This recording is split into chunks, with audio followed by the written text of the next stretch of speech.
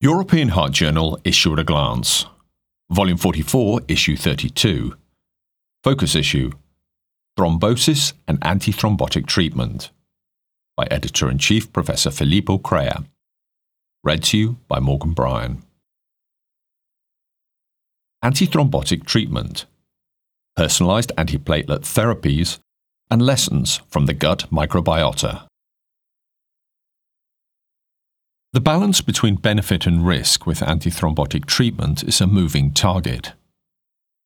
This focus issue on thrombosis and antithrombotic treatment contains the special article Management of Patients on Antithrombotic Therapy with Severe Infections, a joint clinical consensus statement of the ESC Working Group on Thrombosis, the ESC Working Group on Atherosclerosis and Vascular Biology, and the International Society on Thrombosis and Hemostasis, by Bruno Gigante and colleagues from the Karolinska Institutet in Stockholm, Sweden.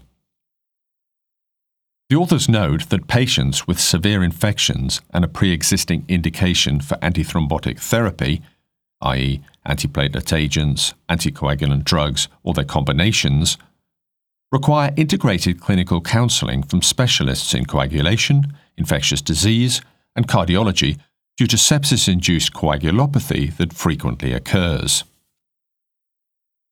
Bacterial and viral pathogens constitute an increasing threat to global public health, especially for patients with ongoing antithrombotic treatment who have a high risk of thrombotic reoccurrences and high susceptibility to severe infections with increased morbidity and mortality. Similarly, sepsis survivors are at increased risk for major vascular events. Coagulopathy complicating severe infections is associated with a high mortality and obligates clinicians to adjust antithrombotic drug type and dosing to avoid bleeding while preventing thrombotic complications. This clinical consensus statement reviews the best available evidence to provide expert opinion and statements on the management of patients hospitalized for severe bacterial or viral infections with a pre-existing indication for antithrombotic therapy, single or combined, at risk for sepsis-induced coagulopathy. Balancing the risk of thrombosis and bleeding in these patients is crucial to prevent events, thus improving outcomes and prognosis. Coronary artery disease, or CAD, is one of the leading causes of death globally, and antiplatelet therapy is crucial for both its prevention and its treatment. In a state-of-the-art review article entitled Personalized Antiplatelet Therapies for Coronary Artery Disease: What the Future Holds, Davide Capodanno from the University of Catania in Italy and Dominic Angiolillo from the University of Florida College of Medicine, Jacksonville, note that antiplatelet drugs, such as aspirin and P2Y12 inhibitors, are commonly used to reduce the risk of thrombotic events, including myocardial infarction, stroke, and stent thrombosis. However, the benefits associated with the use of antiplatelet drugs also come with a risk of bleeding complications. The ever-growing understanding of the poor prognostic implications associated with bleeding has set the foundations for defining strategies that can mitigate such safety concerns without any trade-off in antithrombotic protection. To this extent, personalized antiplatelet therapy has emerged as a paradigm that optimizes the balance between safety and efficacy by customizing treatment to the individual patient's needs and risk profile. Accurate risk stratification for both bleeding and thrombosis can aid in selecting the optimal antiplatelet therapy and prevent serious life-threatening outcomes. Risk stratification has traditionally included clinical and demographic characteristics and has expanded to incorporate angiographic features and laboratory findings. The availability of bedside platelet function testing, as well as rapid genotyping assays, has also allowed for a more individualized selection of antiplatelet therapy. This review provides a comprehensive overview of the current state-of-the-art and future trends in personalized antiplatelet therapy for patients with CAD, with emphasis on those presenting with an acute coronary syndrome and undergoing percutaneous coronary revascularization. The aim is to provide clinicians with a comprehensive understanding of personalized antiplatelet therapy and facilitate informed clinical decision-making. Risk stratification is used for decisions regarding the need for imaging in patients with clinically suspected acute pulmonary embolism, or PE. In a meta-analysis article entitled Diagnostic Management of Acute Pulmonary Embolism, a prediction model based on a patient data meta-analysis, Nick van Es and colleagues from the University of Amsterdam in the Netherlands sought to develop a clinical prediction model that provides an individualized, accurate probability estimate for the presence of acute PE in patients with suspected disease based on readily available clinical items and D-dimer concentrations. An individual patient data meta-analysis was performed based on 16 cross-sectional or prospective studies with data from greater than 28,000 adult patients with clinically suspected PE from various clinical settings, including primary care, emergency care, and hospitalized or nursing home patients.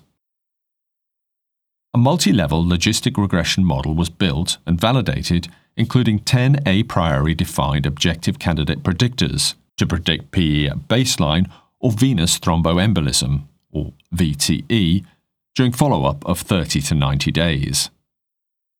Multiple imputation was used for missing data. Backward elimination was performed with a p-value of less than 0.10. Discrimination, C-statistic with 95% confidence intervals, or CIs, and prediction intervals, or PIs, and calibration, outcome to expected, or O to E ratio and calibration plot, were evaluated based on internal/external cross-validation. The accuracy of the model was subsequently compared with algorithms based on the Wells score and D-dimer testing. The final model included age in years, sex, previous VTE, recent surgery or immobilization, hemoptysis, cancer, clinical signs of deep vein thrombosis, inpatient status, D-dimer in micrograms per liter, and an interaction term between age and D-dimer. The pooled C-statistic was 0.87, and overall calibration was very good, pooled O to E ratio 0.99. The model slightly overestimated VTE probability in the lower range of estimated probabilities. Discrimination of the current model in the validation datasets was better than that of the Wells scores combined with a D-dimer threshold based on age, C-statistic 0.73, or structured clinical pretest probability, C-statistic 0.79. Van Es and colleagues conclude that the present model provides an absolute individualized probability of PE presence in a broad population of patients with suspected PE with very good discrimination and calibration. Its clinical utility needs to be evaluated in a prospective management or impact study. The contribution is accompanied by an editorial by Thomas Zelnicker and Irena Lang from the Medical University of Vienna in Austria. The authors conclude that many scores are already in place, and the present one represents a significant and laudable step towards achieving routine digital decision-making in PE care. One of the key advantages of the new score is the convenience it offers physicians, as it can be easily accessed and utilized through a mobile app with just a few clicks. Precision microbiome modulation as a novel treatment strategy is a rapidly evolving and sought goal. In a clinical research article entitled Atlas of Gut Microbe-Derived Products from Aromatic Amino Acids and Risk of Cardiovascular Morbidity and Mortality, Ina Nemeth and colleagues from the Lerner Research Institute in Cleveland, Ohio, USA, aim to determine relationships among systemic gut microbial metabolite levels and incident cardiovascular disease risks to identify gut microbial pathways as possible targets for personalized therapeutic interventions. Stable isotope dilution mass spectrometry methods to quantitatively measure aromatic amino acids and their metabolites were used to examine sequential subjects undergoing elective diagnostic cardiac evaluation in 2 independent cohorts with longitudinal outcome data, US n equaling 4,000 and EU n equaling 833 cohorts.